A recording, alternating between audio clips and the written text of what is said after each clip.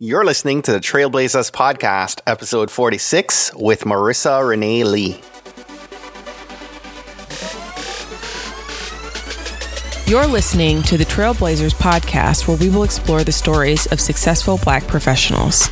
Join us as we highlight the knowledge, resources, and tools of these accomplished trailblazers to help provide the know-how, confidence, and motivation you need to blaze your trail.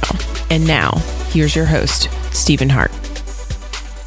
Hello and welcome back to another episode of the Trailblazers Podcast. I'm your host, Stephen Hart. Today, I've got the distinct privilege of being rewarded for my persistence and finding a way to get the smart, busy, and ever so amazing Marissa Renee Lee onto the podcast to share her wisdom and inspiration with us. Now, to tell you a little bit about Marissa, she's a graduate of Harvard College and in 2007 founded The Pink Agenda. It's a breast cancer nonprofit in honor of her mother, Lisa. Now, today, The Pink Agenda has gone on to become a national organization of young professionals committed to raising money for breast cancer research and direct care service programs in partnership with the Breast Cancer Research Foundation. Now, back in 2010, she joined the U.S. Small Business Administration as an appointee in the Obama administration, and a few years later, in 2013, accepted a position with the White House Domestic Policy Council as a senior policy advisor for urban affairs and economic mobility. This year, Marissa was recognized in the Chronicle of Philanthropy 40 Under 40. And in addition, she's been a featured speaker at South by Southwest. Has also written a number of op-eds on race, opportunity, and economic mobility. Marissa serves today as the managing director of the My Brother's Keeper Alliance. And through her work with MBK Alliance, she leads a collaborative cross-sectoral movement that unites business, philanthropy, nonprofit, and community leaders to increase pathways of opportunity for Black young men of color. Without any further delay, let's get set to jump in and listen to today's Trailblazer, the one and only Marissa Renee Lee. Enjoy.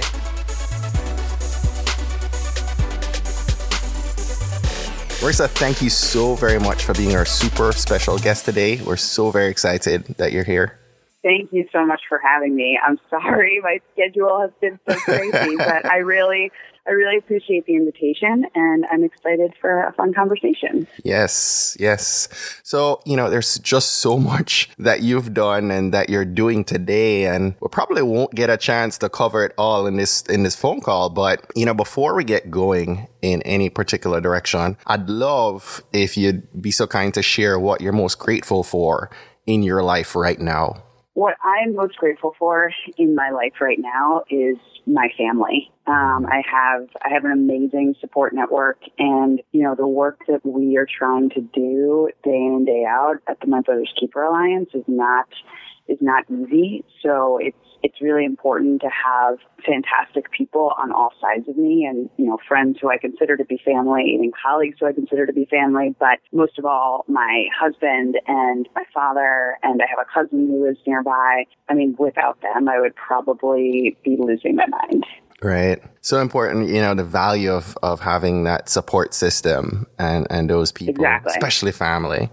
I couldn't agree more. I echoed a minute ago that, you've accomplished and experienced so much, some big wins and some tough losses as I read through your story. And I'm so impressed and inspired by some of the decisions and outcomes that you've had to this point. I wanted us to talk for just a minute about the Pink Agenda. For those listening, sure. The Pink Agenda is a nonprofit that was inspired by Marissa's mom's battle with breast cancer. And it's now been 9, almost 10 years later. And as I understand, you've raised almost $2 million for cancer research as a result of this initiative. Is that correct? That is correct.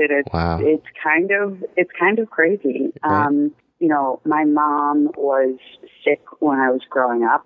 She had multiple sclerosis. So from the time I was 13 until she passed away right after I turned 25, she was sick and frankly progressively got worse. She was diagnosed with breast cancer the week that I was graduating from college. Wow. And so I decided to spend a year at home just kind of helping her and my dad adjust to the diagnosis, figure out how to manage it, determine the best treatment options for her, particularly in light of her multiple sclerosis as well, and just trying to make sure that she could be kept comfortable and as healthy as possible given the circumstances. Mm-hmm. I left home at the end of that year for a job in New York in finance, and I grew up about 90 minutes from New York City, so I was able to go back and forth quite a bit, but still just felt like I was not making enough of a contribution. And as someone who did not excel in the sciences, I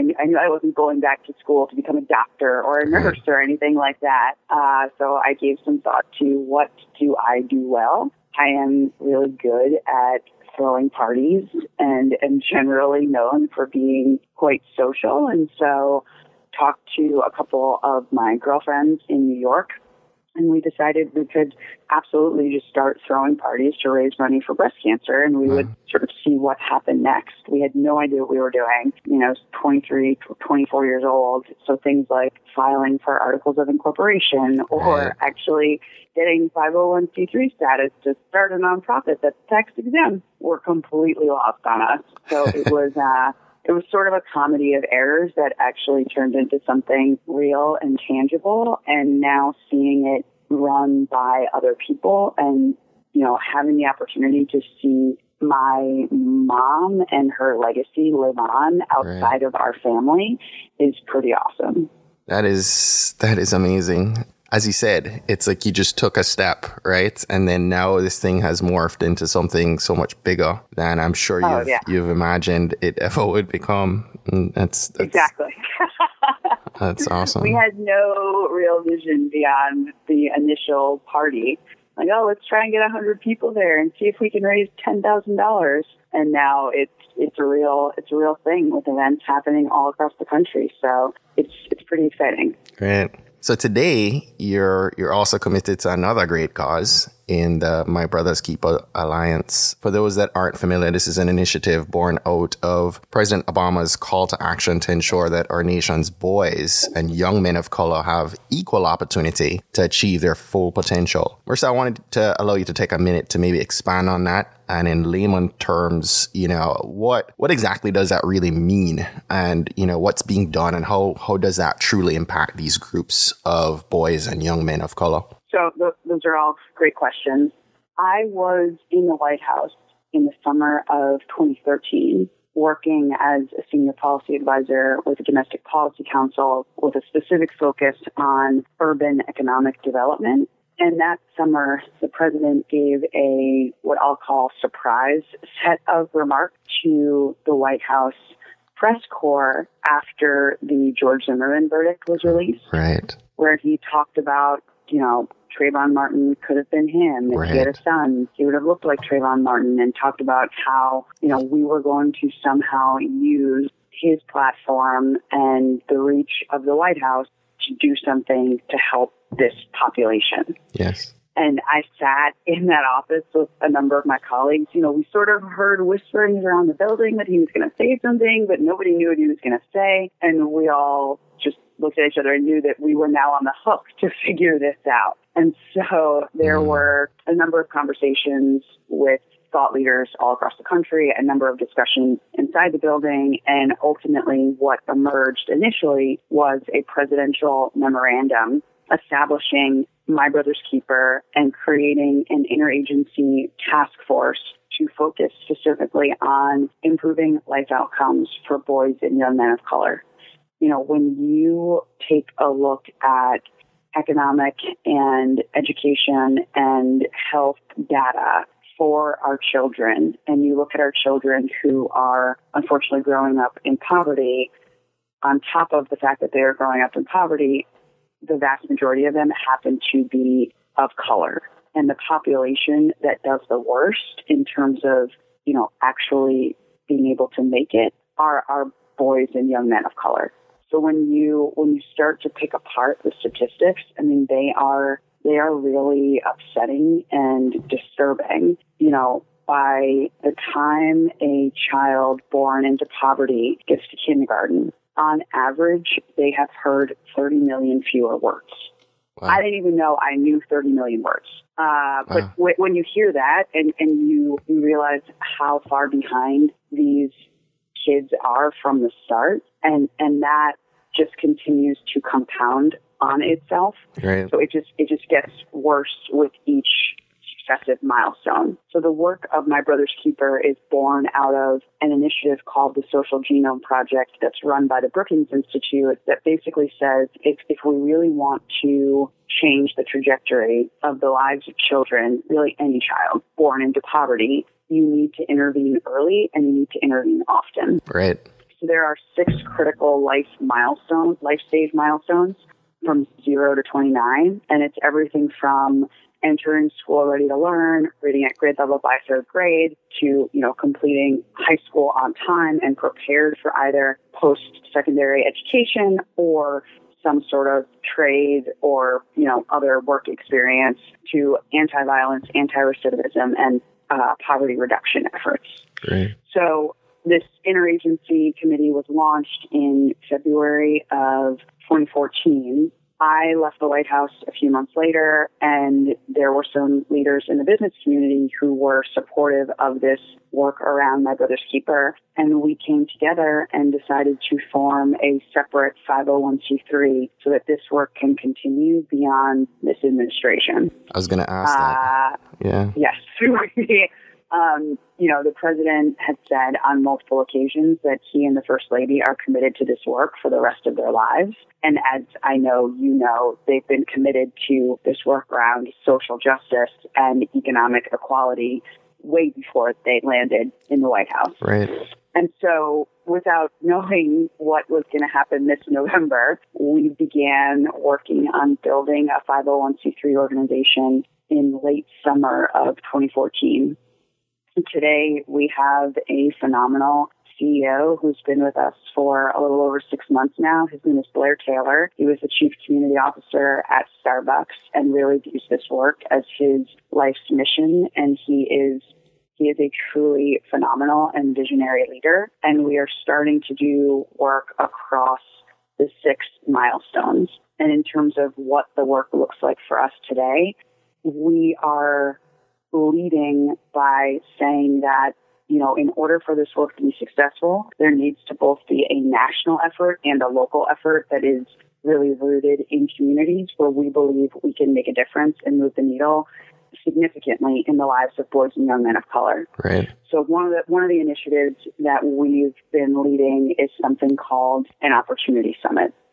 We've been doing events in our target cities across the country where we bring together several dozen employers and generally a little over 1,000 young men of color, on average age 16 to 29 for the most part. And we work with employers in advance of these events to try and get them to commit to providing job offers on the spot to these young people. We work with the young people and with a variety of local nonprofits in advance to get the young people trained, to make sure that they show up, to make sure that they understand, what is expected of you when you enter into a job interview. And then we ensure that the event is for the entire spectrum of young men. So you could walk in having, just gotten out of prison or not having finished high school and get access to services focused on reentry or access to services focused on education. We just did one of these events in Detroit with over 1,000 young people. We had about 40 employers. There were, I want to say, a little over 350 jobs offered that day. Wow. To these young men. Yes. So there are now over 300 young men in Detroit who did not have a job 3 weeks ago who have a job today. That is fantastic. But in addition to those young men, there were about 700 other young men who were there today and were able to work with some of our corporate volunteers on their resume. They were able to fill out applications for other jobs. They were able to get a haircut at our barbershop area. They were able to get a free tie from Macy's and learn how to tie a tie from one of our other volunteers. There's exposure. So we try. Yeah, it's exposure, it's access, and it's about opportunity. Yes. So you could have not registered for our event, just heard about it on the radio that morning and walked in and walked out with some additional support connected to, getting you on a pathway to employment ultimately. That is awesome. And I love being able to kind of hear that, right? Because that makes it real. I'm Exactly. now able to really understand what the impact that this initiative is having. And I'm happier to hear that it continues beyond this administration as well. Yes. I still have a job. I had a lot of people ask me after the election if I was still going to be employed from January. Right. Yes, I still will have a job. We are here to stay. We built a separate and independent organization because we believe in this work. We believe this work matters. And, the president is an amazing leader, but there's no way he was going to solve all of these problems by January 20th. Right. So we are here to stay. We are committed, and we're going to be rolling out a number of really exciting initiatives and partnerships in 2017. That's kind of where I was thinking. I mean, how are you guys partnering with corporations and other institutions to kind of help fund and help push the initiative even further? Yeah, so the whole premise behind the Alliance is this role that business can and should want to play in this work. And it, for me personally, is there a moral imperative to creating a society that is more just? Absolutely. But there is also a strong economic imperative here. We're not that far away from a place where the majority of the workforce will be people of color, either young men or young women, some combination of the two, right? Very true. We are also in a place where the labor market and the needs of companies are changing.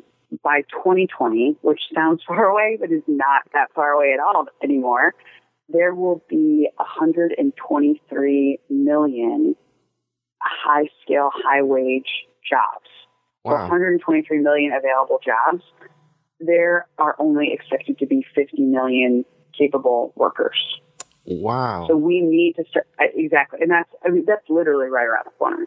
So we need to start rethinking how corporate America views labor and where are the opportunities. Right. And you will have to come to one of these events at some point because, you see these young men who are just so hungry for an opportunity and don't know where to start. And then you have companies that have real hiring needs. Detroit is still struggling, as I know we all know, but to have over 40 companies there hiring. Yes. If the need is there in Detroit, then you know that the need is there in other communities, and it's about making the connection and helping corporate America think differently about talent. And for us, that's the starting point, because there are also CEOs who feel the moral imperative and who want to think differently about things like recidivism or early childhood education or suspensions and expulsions in school discipline and how that feeds into some of these issues.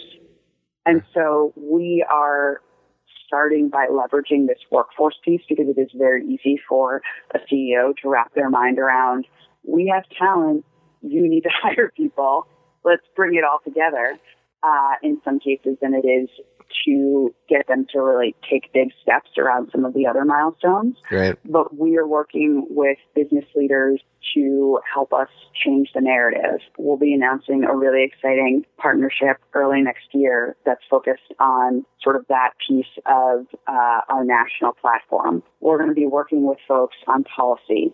We're going to be convening corporates and the folks who are actually on the ground doing this work day in and day out with our boys and young men of color in different regions all across the country, making sure that those critical conversations are not just happening at the national, Fortune 100 CEO level, but are also happening with business and philanthropy and nonprofit on the ground in local communities. So there is a lot that we're going to be doing and gearing up for next year. And we're going to continue to lean heavily on the business community here because we really believe that there's an opportunity there for everyone. Right. Right. And as you said that, I would have to think that this is not just for minorities, right? This is work that's important to everyone, despite race, class, age, whatever it may be, right? And everyone has a part to play in this. If you care about the economy, this is absolutely work for everyone. If we were to close racial gaps in income, GDP would increase by 14%, or the equivalent of $2 trillion a year. Wow. That is an amazing number. It's insane. It's a little scary sometimes. But I mean, you hear something like that and you recognize that there are real opportunities here. $2 trillion. Wow. Yeah. So, Marissa, what can each of us do, right, in our respective communities to help further your work and help promote efforts for this racial healing and reconciliation? Yeah.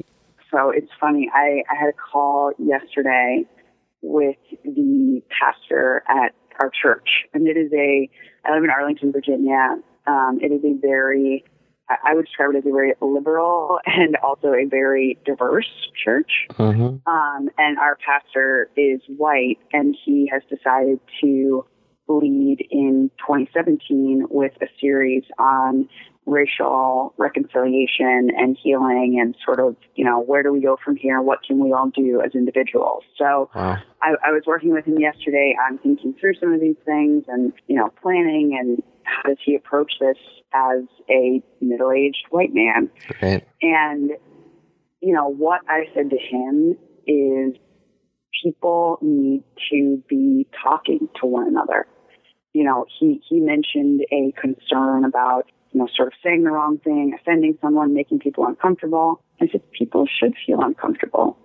Fundamentally, whether we're talking about the white working class in the Midwest or our boys and young men of color in Detroit, we are leaving behind a lot of people in this country right now. Yes. And that should make people uncomfortable. The rise in hate crimes that we've seen over the last few weeks and few months should make people uncomfortable.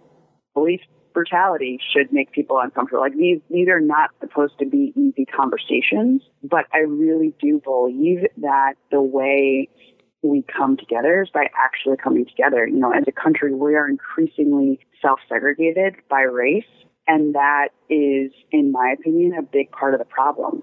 Mm. Like if you don't know people who are different from you, you're not learning. Yes. We're not actually moving forward because we're just talking to the same people who have the same views about the same things. And if we keep doing that, nothing changes. So I think conversations and dialogue and really listening to one another and everybody making themselves uncomfortable and trying to understand someone else's perspective is going to be really important as we turn the corner into January and a new presidential administration. I also think, thinking about how you as an individual can give back at the community level is really important. Right. We spend a lot of time talking about, and the president has spent a lot of time talking about mentoring, and that's because it really does matter. It really makes a difference. One caring adult can have a huge impact in the life of a child. And that's obviously not everything. Mentoring is sort of the beginning. It's not the end game, but it is important. And if someone wants to take immediate action, that is an immediate action that someone can take. I also think it's going to be really important for all of us at the local, at the state, and at the federal level to be paying attention to what policies are being discussed and what policies end up being implemented so that we can all advocate for the things that make a difference in our community and across the country. Right. How do we get to a better place from the public education perspective? How do we make sure that our communities are led by people who share our values and care about everyone who lives in the community equally? Like we all need to be paying a little bit more attention, I think. Yes. So true. I know this is a national initiative, but you echoed earlier that there are some key cities that you guys are focused in on. Could you share some of those? So we just did the event in Detroit. That is one of our key markets. We did an event over the summer, the Similar Opportunity Summit in Oakland. We are also looking to do work preliminarily in Newark, Memphis, Albuquerque, and New Orleans.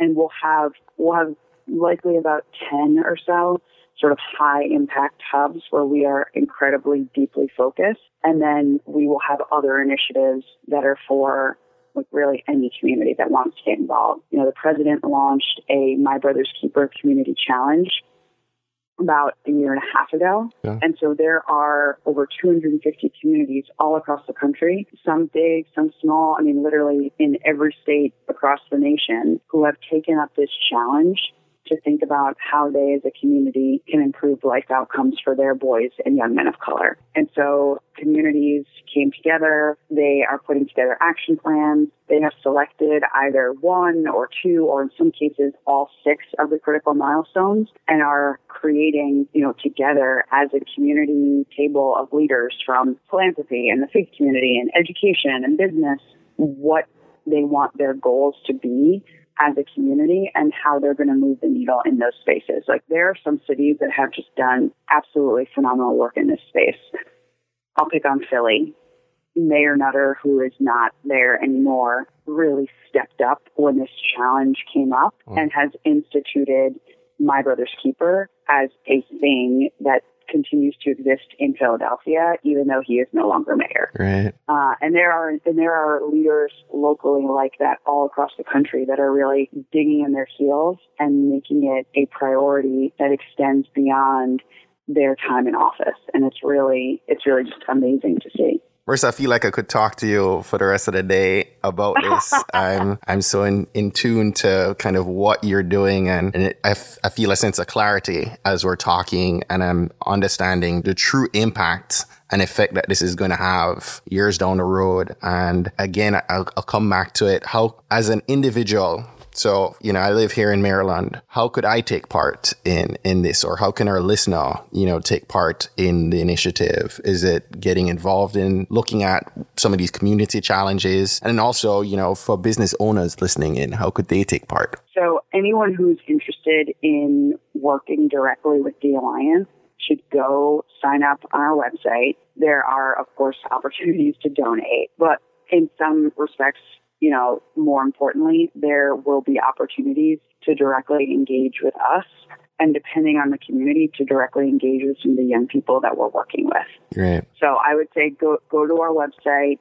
That's because you can sign up for our regular updates, and that's how you'll stay connected to different opportunities. You know, we will be doing webinars and conference calls and all sorts of things heading into next year that really anyone can take part in to learn more and to get more deeply involved in this work. What's the URL for your site? It's mbkalliance.org. Okay. And for everyone listening, if you're driving, please don't try to write that down. We're going to have all the links that Marissa shared on our show notes page at tvpod.com. Marissa, we're getting set to wrap up, but before we do, we'd love to have you share some resources and some tools with our listeners. And I'd love to hear maybe, you know, what's one book that you've read that's inspired you most? I have been trying to read at least one business book a quarter this year. That was one of my nerdy 2016 goals. Yes.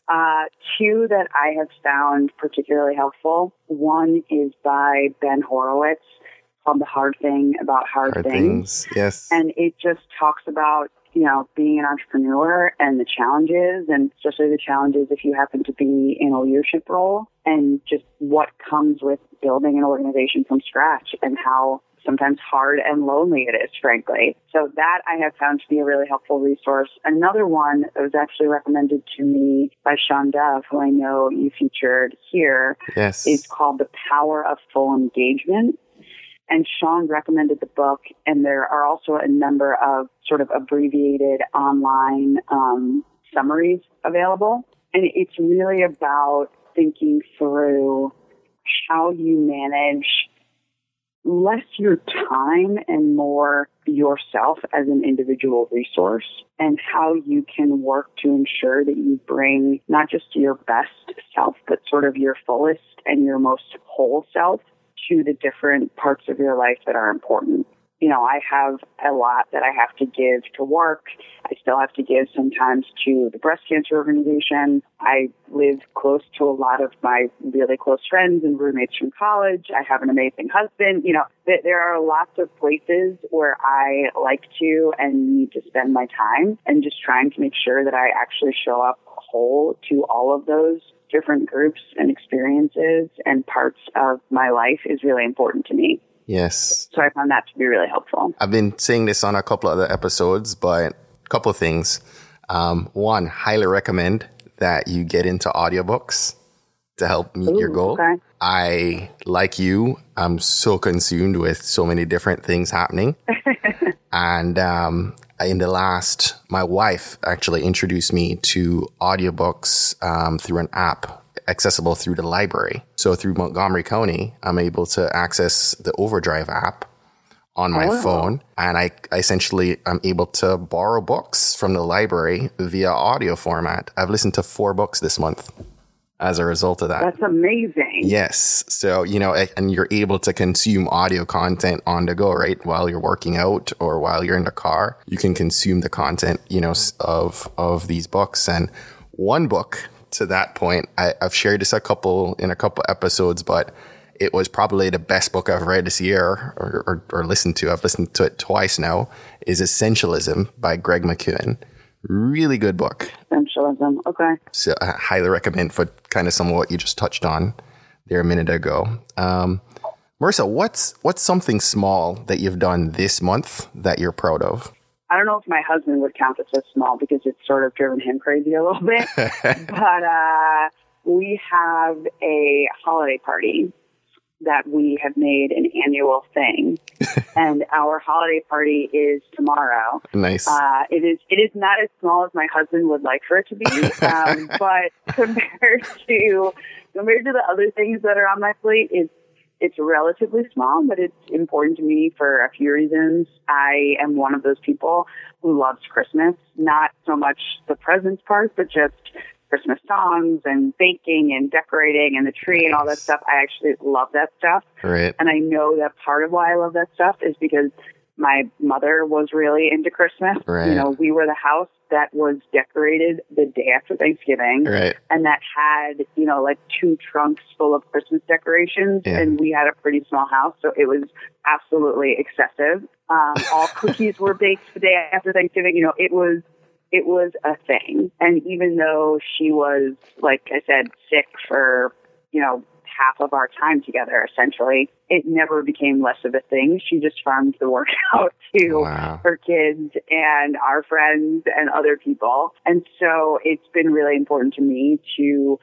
have an opportunity to just kind of stay connected to her through my overzealous holiday celebrations. And this year, we've just been thinking about trying to be more thoughtful in our giving back as a family. Mm-hmm. So for the holiday party, we are asking people to bring donations to our local food pantry. Awesome. They allow you as an individual to sort of run your own small food drive. Right. So we're going to be having tacos and cookies and cocktails and lots of Christmas music, and also hopefully collecting enough canned goods and cereals and things like that so that we also feel good about ourselves and, are able to make a contribution to the community. That is an awesome idea. And I feel like I'm going to make sure we publish this with enough time for other people to take this. Yes.